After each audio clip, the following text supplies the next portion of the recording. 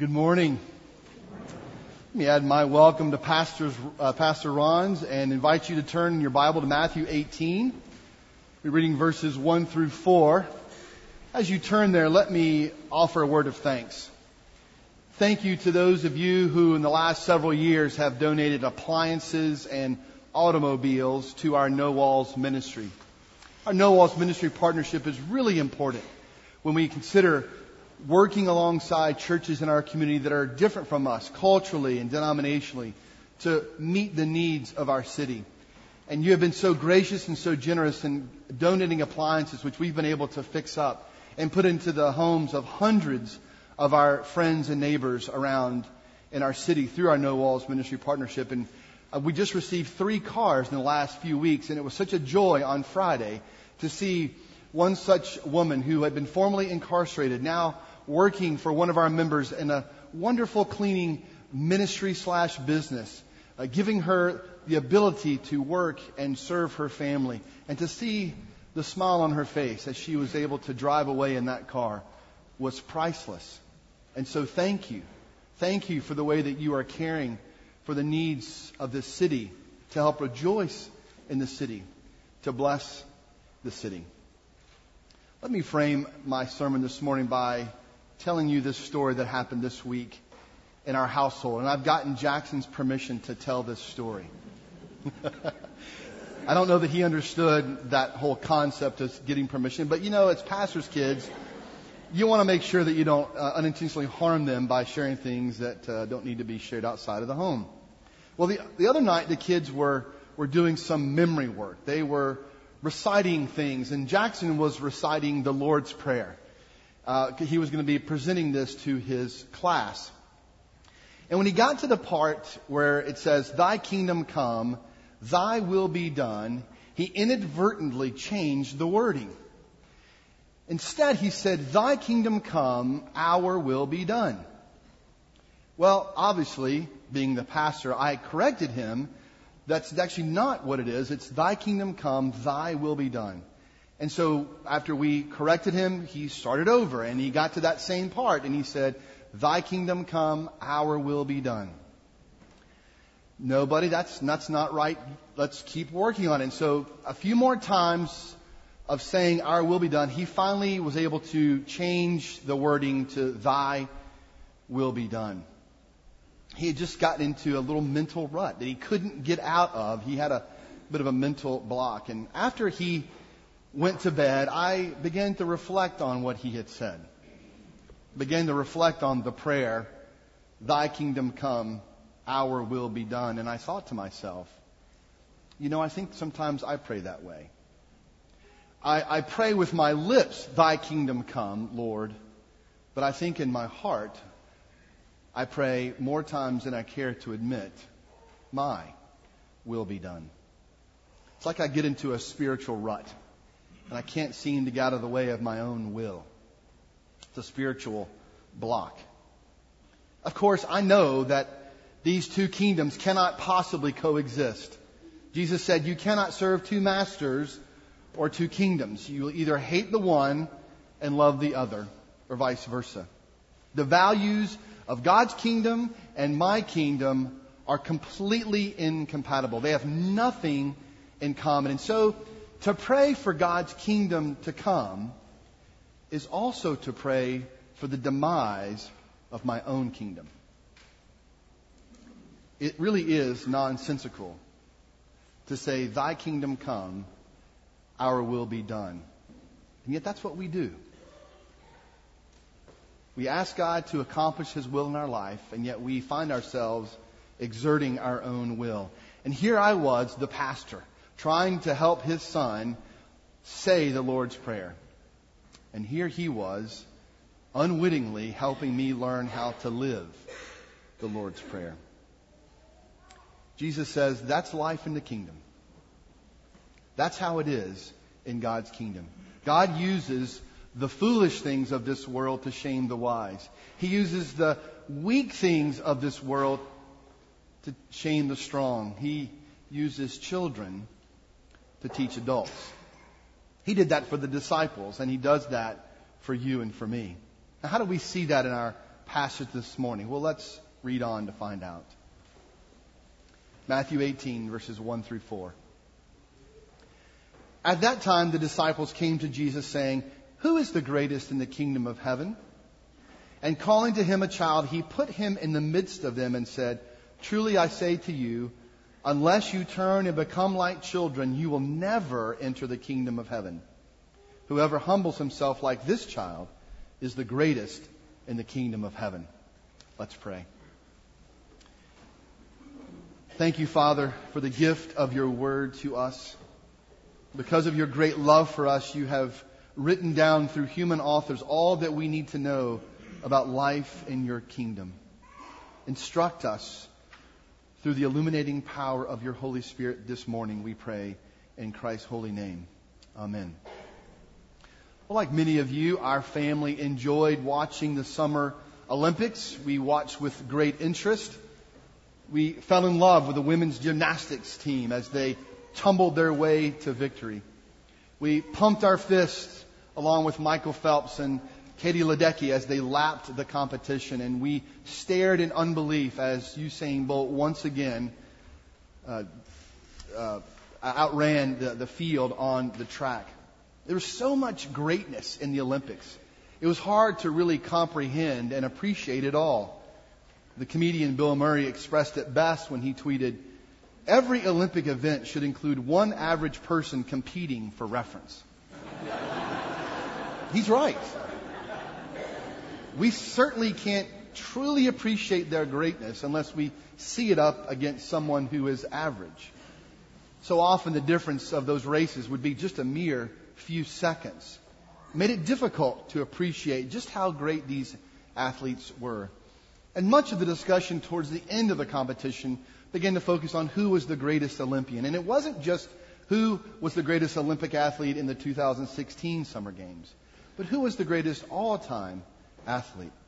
Most agreed that it was Michael Phelps, who had competed in 5 Olympics and had won 23 gold medals, 28 total medals as well. I read somewhere where if Michael Phelps was a country, that his 28 total medals would rank him 32nd in the all-time medal count. That's 120 years and 28 Summer Olympics. He'd be 32nd with all of his medals. We honor greatness, and rightly so. It's a remarkable thing, isn't it, to watch someone excel in their vocation or their field. In fact, we're hardwired by God to recognize and value greatness. It's part of who God made us to be as humans. And yet, as we'll see in our text this morning, not all greatness is equal. Not all greatness is measured the same way. Jesus would have us see that the kind of greatness that we often pursue is not the same greatness that God pursues. The way we often define greatness isn't always the way that God defines greatness. And so knowing that, what kind of greatness does God require, and how do we go about securing it? Well, Jesus shows us 3 very important things about the greatness God desires and requires from our text. And the first thing he shows us is the illusion of greatness. When we consider the disciples' question to Jesus, it seems a little impertinent and presumptuous, doesn't it? After all, if we were to go back just one chapter to Matthew 17, we would find a trail of woeful examples of why they were anything but great. We see their lack of greatness in the way they mishandled the healing of a man's son from demon possession. We see how they lacked greatness in miscalculating the need to pay the temple tax. We see their lack of greatness in misinterpreting and misunderstanding Jesus' transfiguration. And on top of it all, Jesus predicts that one of the disciples will betray him to his enemies and he will be killed. What on earth could the disciples have been thinking to suggest that any of them, would have been the greatest in the kingdom of heaven? It's like a class of 12 students with an F average arguing about who's the smartest of them all. And yet Jesus does not rebuke them nor does he dismiss their question. He answers their question. He answers their question because underneath the question of greatness is a deeper question, a much more personal question. It's a question of value and importance. Lord, am I important to you? Lord, do you value me? It's the question that we wonder as well. We may not come right out and ask God if we're the greatest in the kingdom of heaven, or if we're valuable and important to Him, but we do wonder, don't we? I doubt that many of us question that our life in Christ begins by God's saving grace alone, through faith alone, in Christ alone. And I also doubt that many of us question that our eternal life in Christ is also a gift of God's grace alone. But I do wonder this.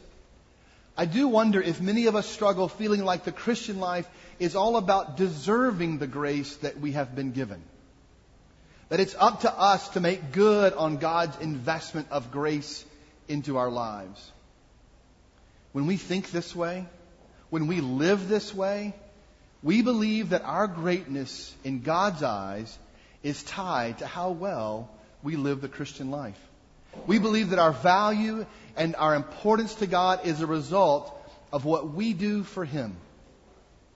I can only imagine the arguments that each of the disciples must have made to themselves, trying to justify which of them were the greatest. And Matthew doesn't really give us that, but Mark and Luke tell us that these guys weren't just discussing this, they were arguing about this. I'm the greatest because I've healed more than anybody else. I'm the greatest because I've cast out more demons than any one of you. I'm the greatest because I've told more people about Jesus than any of you. Each of them gave their reasons for why they were great.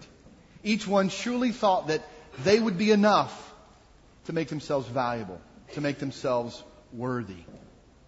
Can you hear the insecurity? Can you hear underneath the fear in what they say? You see, the illusion of greatness makes us think that we've done enough to gain God's favor. We often maintain the illusion by looking to the greatness that comes from the use of the gifts of the Spirit. We find that we can hide behind our teaching or our serving or our counseling or our evangelizing. We can convince ourselves and even others of our greatness, but it's just an illusion. What's more, we are no longer using our gifts for God or for others. We find that we begin to use God's gifts simply for ourselves. We're using them to make ourselves feel valuable before God, to feel important and to feel worthy, to cover up our insecurity and our fear.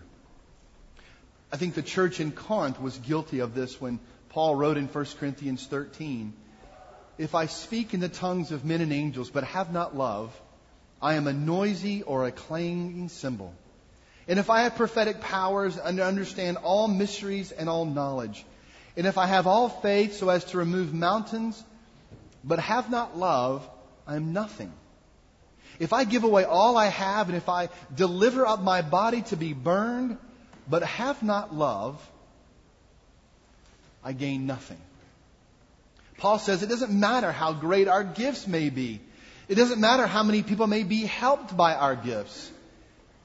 If they are not anchored in the fruit of the Spirit, which begins with love, they are nothing.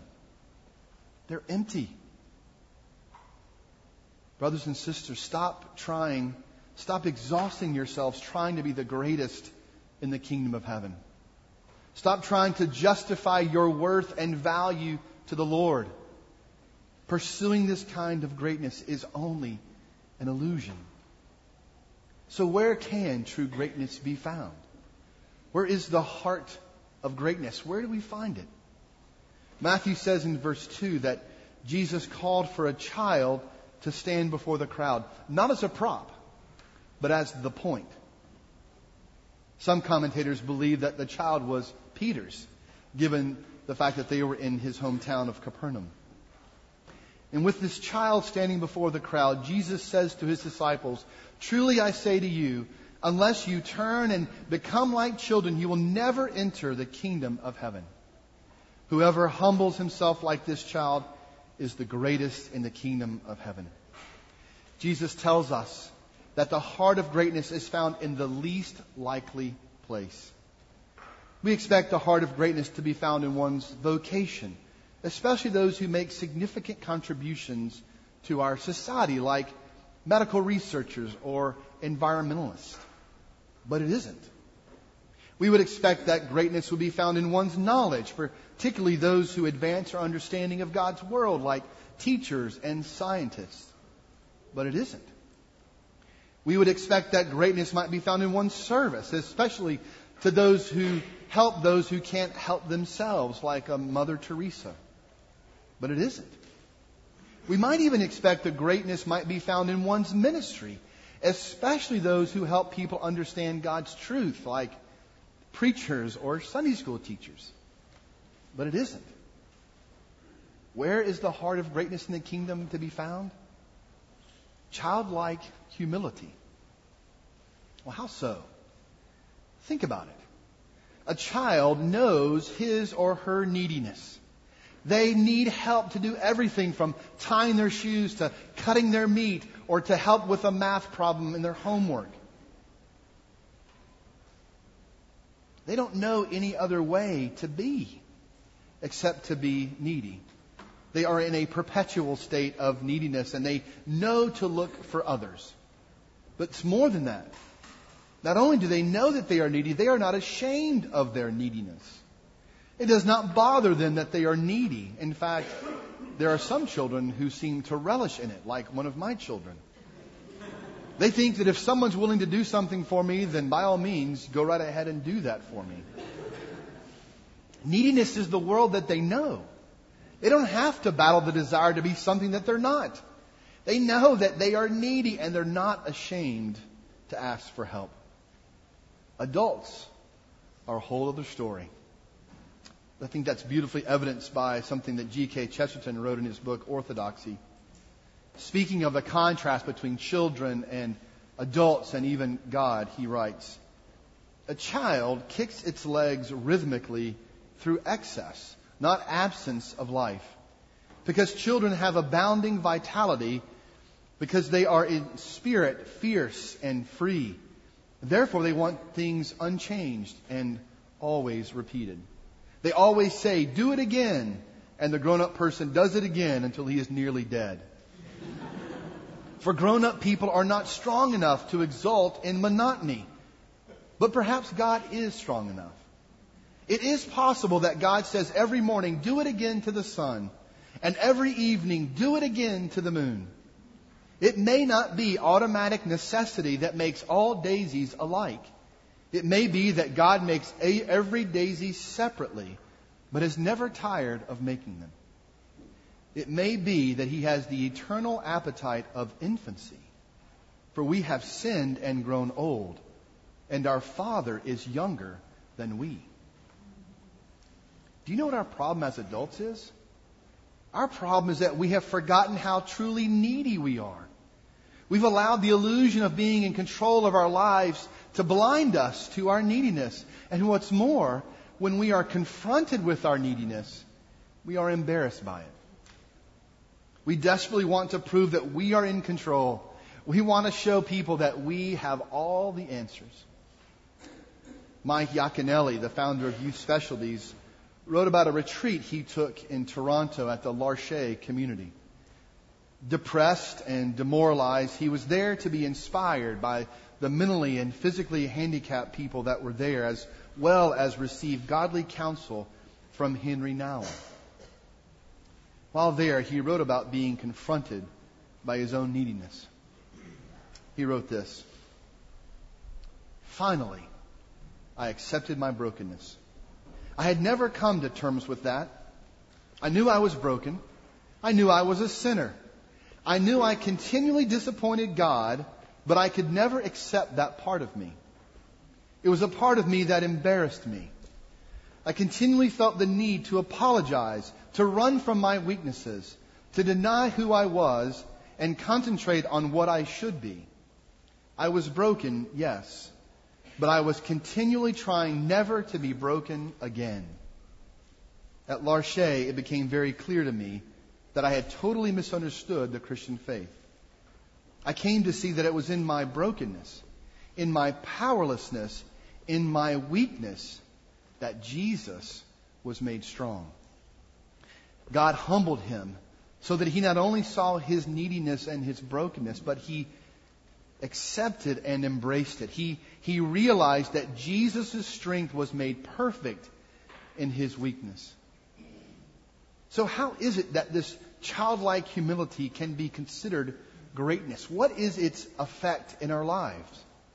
Well, if we're living from a place of childlike humility, then when we teach God's Word, we will do so not so that people will think we are something. We will teach so that God's people will know and love God and think He is something. If we are serving, we will do so not so that people will make a big deal about our service. We will do so because we want them to make a big deal about the God that we serve. If we're building community, we will invite not just those who are like us or who agree with us, but we will invite those who are different from us and who maybe challenge us. If we are practicing hospitality, we will care less for how our house may appear and care more that those we invite in feel at home. You see, the person who lives in childlike humility is unafraid and unashamed of their neediness.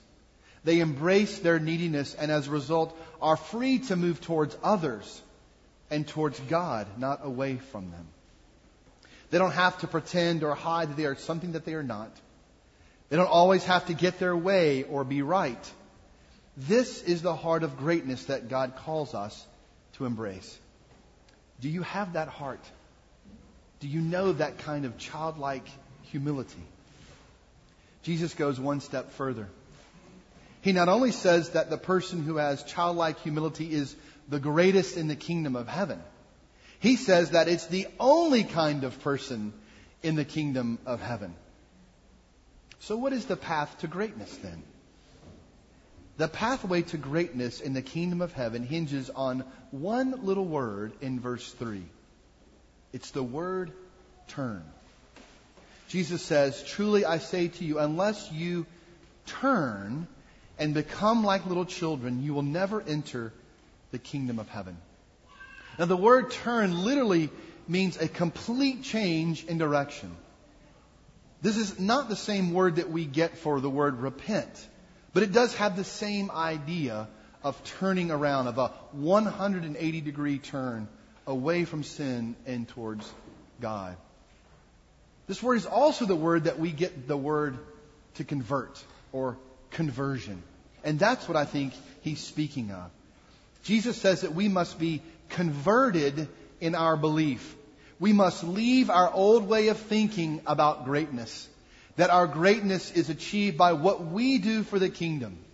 Jesus is saying here that our greatness is actually achieved by what the kingdom does in us and for us and through us.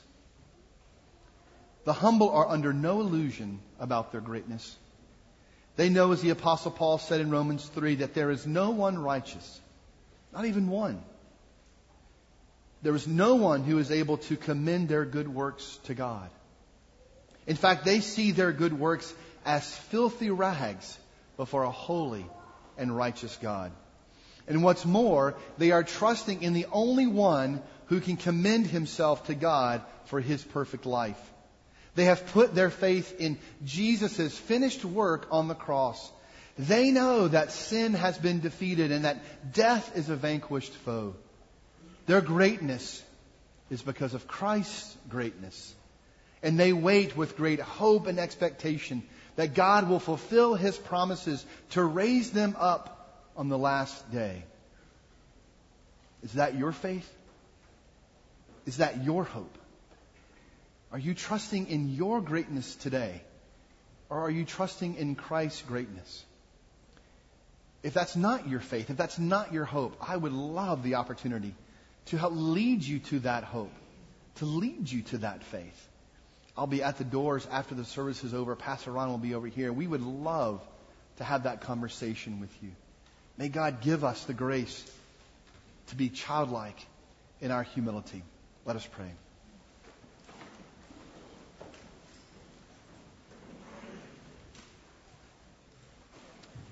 Father, we thank you for the freedom that is ours in Christ Jesus, that enables us to make much of your greatness and less of our own. Lord, enable us and empower us to live lives that are humble towards you and humble towards others, that we may do everything that we do for your glory and not our own, that your kingdom may indeed be advanced in Lynchburg and around the world. We pray this in Christ's holy name. Amen.